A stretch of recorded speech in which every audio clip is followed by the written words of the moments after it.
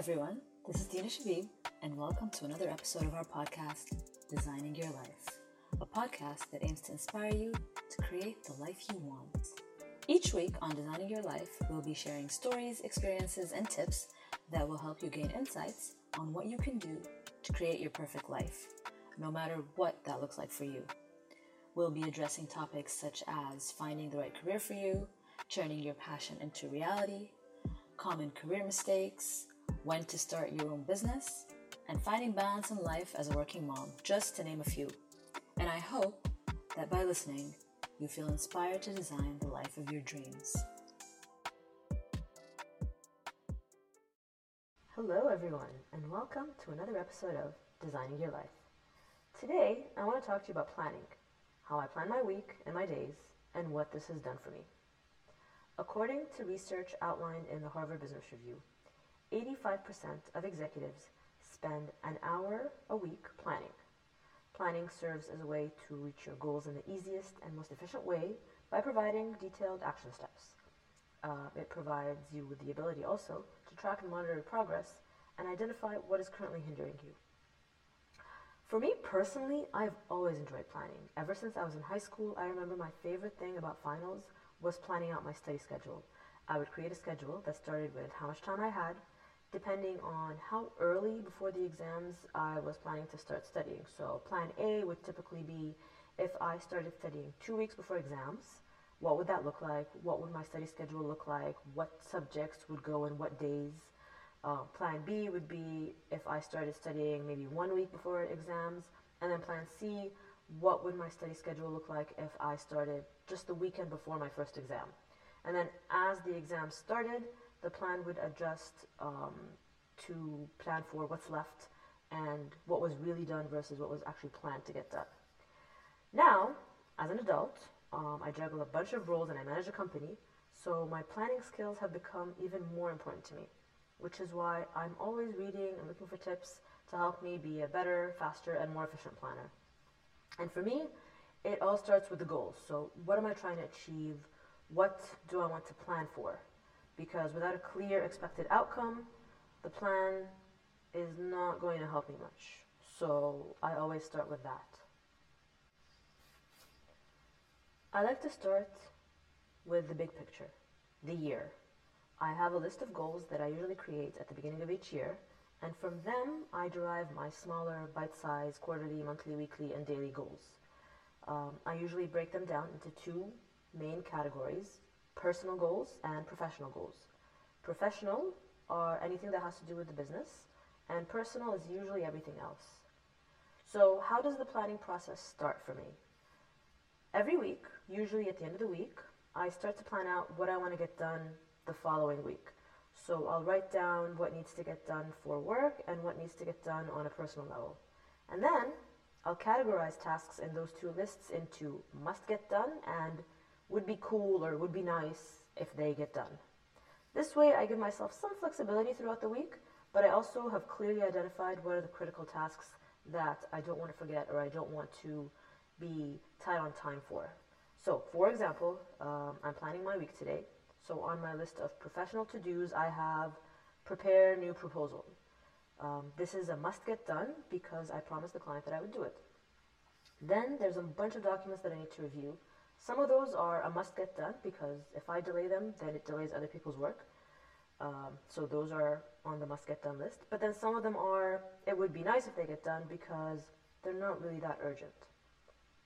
Then I look at my personal list. So on my personal to-dos for the week, I have make a dentist appointment. And this one is a must get done because I have a slight toothache that I want to resolve before it actually gets to be more painful. It's probably a small cavity. And then I have go buy a new desk, which is a nice to get done because I already have a desk. I just want a different one. So once this list is ready, I'll plan out the first day of the week in more detail.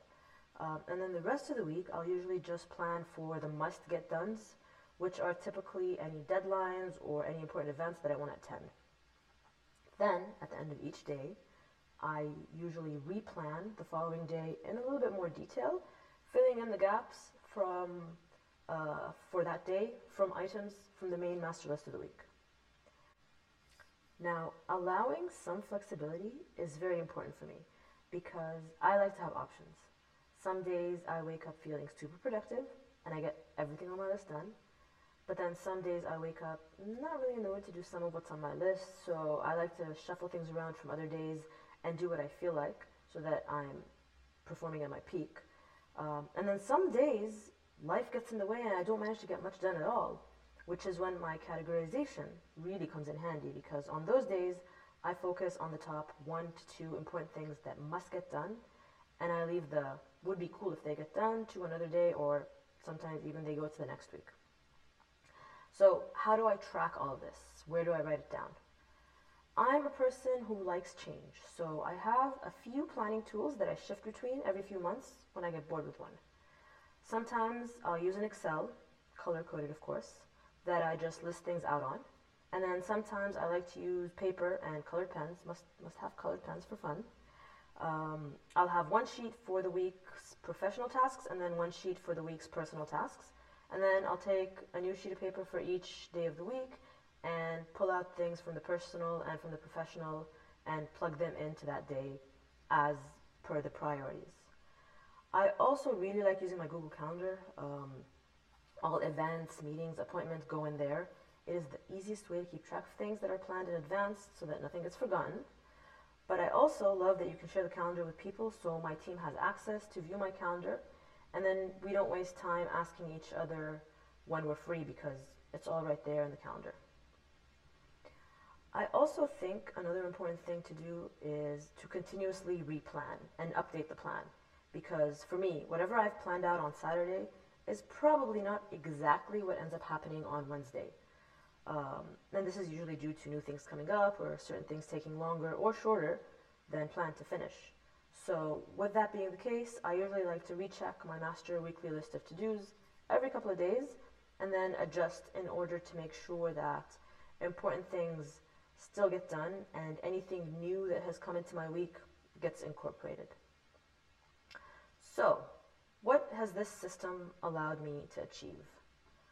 First of all, I always know what I need to be doing at any given day, so I don't waste time trying to figure that out, and I don't waste my peak productive morning hours planning. Instead, the plan's already ready, and I'm actually doing the work.